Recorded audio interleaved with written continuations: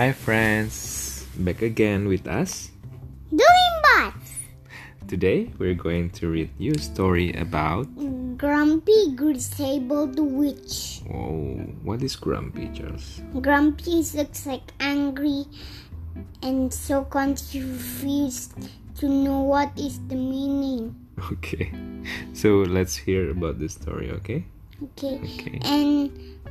And you should say every time you should say stop saying because of Charles Lambat and one of the Lambats. Okay, don't say that again. Okay, let's hear the story, friends. Enjoy. Grumpy Grisabel, written by Becky Davis, illustrated by Sarah Jennings. Pesky fairies again, cried Grisabel. She crumpled up the pink invitation that had just been posted through her letterbox and jammed her pointy black hat on her head. Everywhere I turn there's another fairy tea party full of pink pests. She grabbed her cloak, slammed her front door behind her, and stomped through the woods. Grisabel was in a bad mood, but for her that wasn't unusual. She was a grumpy witch by nature, and the longer she lived in Bluebell Wood, the grumpier she became. The reason was clear.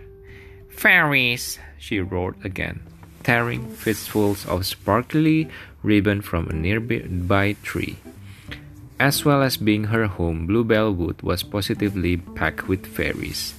Grisabel had tolerated them when they had first settled amongst the gnarled trees, but as time passed, more fairies had joined them, and Grisabel's patience had worn out. She was the only witch for miles around, and she was surrounded by glitter and sparkles and frivolous talk. They cannot even do real magic, Grisabel grumbled to herself. All they do is faff about with flowers and make ridiculous rainbows. Without realizing, Grisabel had stomped her way into a ring of toadstools. She heard voices and realized her mistake. Quickly, she hid herself behind a nearby bush. Gathered in the midst of the toadstools was a jolly group of fairies, enjoying a picnic amongst the trees. I do declare this is the most wonderful picnic yet, thrilled Ruby as she munched on a tiny star-shaped sandwich. Such a marvelous spread, agreed Martha, reaching for an icing-covered pastry. And the decorations look superb, added Krista happily. Grisabel peered round her bush. She could see jellies and trifles and stacks of cupcakes with strawberry icing. The trees had been adorned with streamers, and absolutely everything was pink. Yuck, Grisabel muttered. She was just about to sneak off when she heard her name mentioned by one of the fairies. Did you give Grisabel the invitation, Ruby? Asked Krista brightly. She should be here by now. Yes, I did, replied Ruby. Then she hesitated.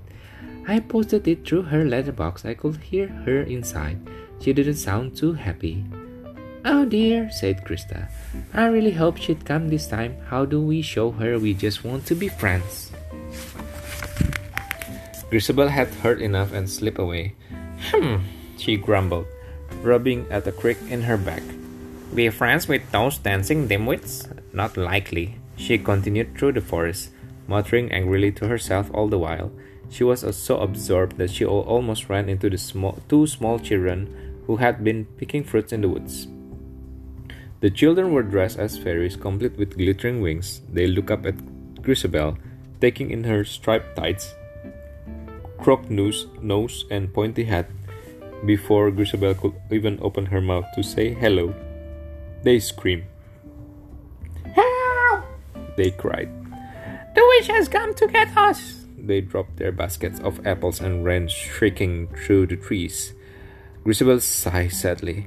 That's it, she said. I've had enough. I won't stay in this wood 1 minute longer. She marched decisively back the way she had came. Farewell, ribbon, she cried. Goodbye, glitter, and good riddance to fairies. She rounded a corner and suddenly saw a frilly heap in front of her on the path. It was one of the children. The poor thing was crying quietly and turned to Grisabel in fright.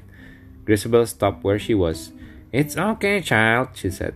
Don't be afraid. But little girl only cried harder. I won't hurt you, said Grisabel. See? She pulled out her wand slowly and gave it a flick. A toy rabbit appeared and floated gently over to the girl. She stopped crying and hesitated for a moment before reaching out to take it. What's wrong? Asked Grisabel. I twisted my ankle, sniffed the girl quietly. My friend Sarah's gone for help. I see, and what's your name? Jennifer, she said into the rabbit's fur.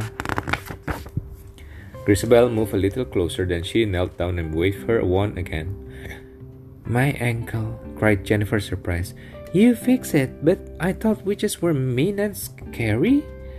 Yes, well, mumbled Grisabel, but before she could say more, the little girl had thrown her arms around her neck. Thank you, she whispered. Then she stood up slowly and tested her ankle. Sarah will never believe me when I tell her. Goodbye! And with that, she skipped off. Grisabel smiled to herself, popping her wand in her pocket as she got to her feet. Then she noticed Jennifer's basket of apple lying forgotten. Wait! She cried, snatching up the basket and running after her. But she hadn't gone far when she tripped over a tree root and landed in a heap of the forest floor. Bother, she said, examining her broken glasses. She reached for her wand to repair them, only to find that it had snapped clean in half when she fell.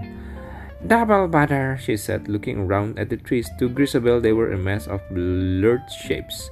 How on earth was he going to able to find her way home? Grisabel took a deep breath and started walking in what she hoped was the right direction. But after she had tripped over her fourth tree root, she gave up hope, and slumped forlornly against a tree. It began to rain, and a single tear rolled down her warty nose. But just then, she felt a tiny tug at her sleeve, and something was placed into her hand. She looked down and saw her glasses and wand, both fixed as good as new. It was the fairies. They had come to rescue her. Grisabel was lost for words. We mended them for you, beamed Ruby. It was easy to fit the pieces together, and then they just needed a sprinkling of fairy dust. Oh, thank you, Grisabel cried. You wonderful, clever, kind creatures, but, she gasped, why won't you help me when I'm always so horrid to you? The fairies smiled at her. That's what friends are for, they said. Grisabel went to bed that night in a thoughtful mood, and when she woke in the morning, she felt somehow different. As she was about to leave her cottage, she noticed 2 new pieces of mail lying on her doormat. Picking them up, she saw that one was an invitation to the next fairy picnic. Instead of screwing it up, she pinned it to her notice board carefully before looking at the other piece of paper.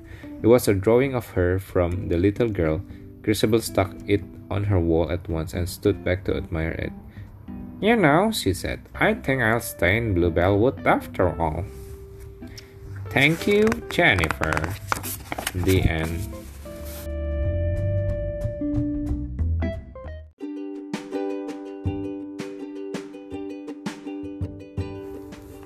That's it, friends. The story about Grumpy Grisabel. So what do you think, Charles?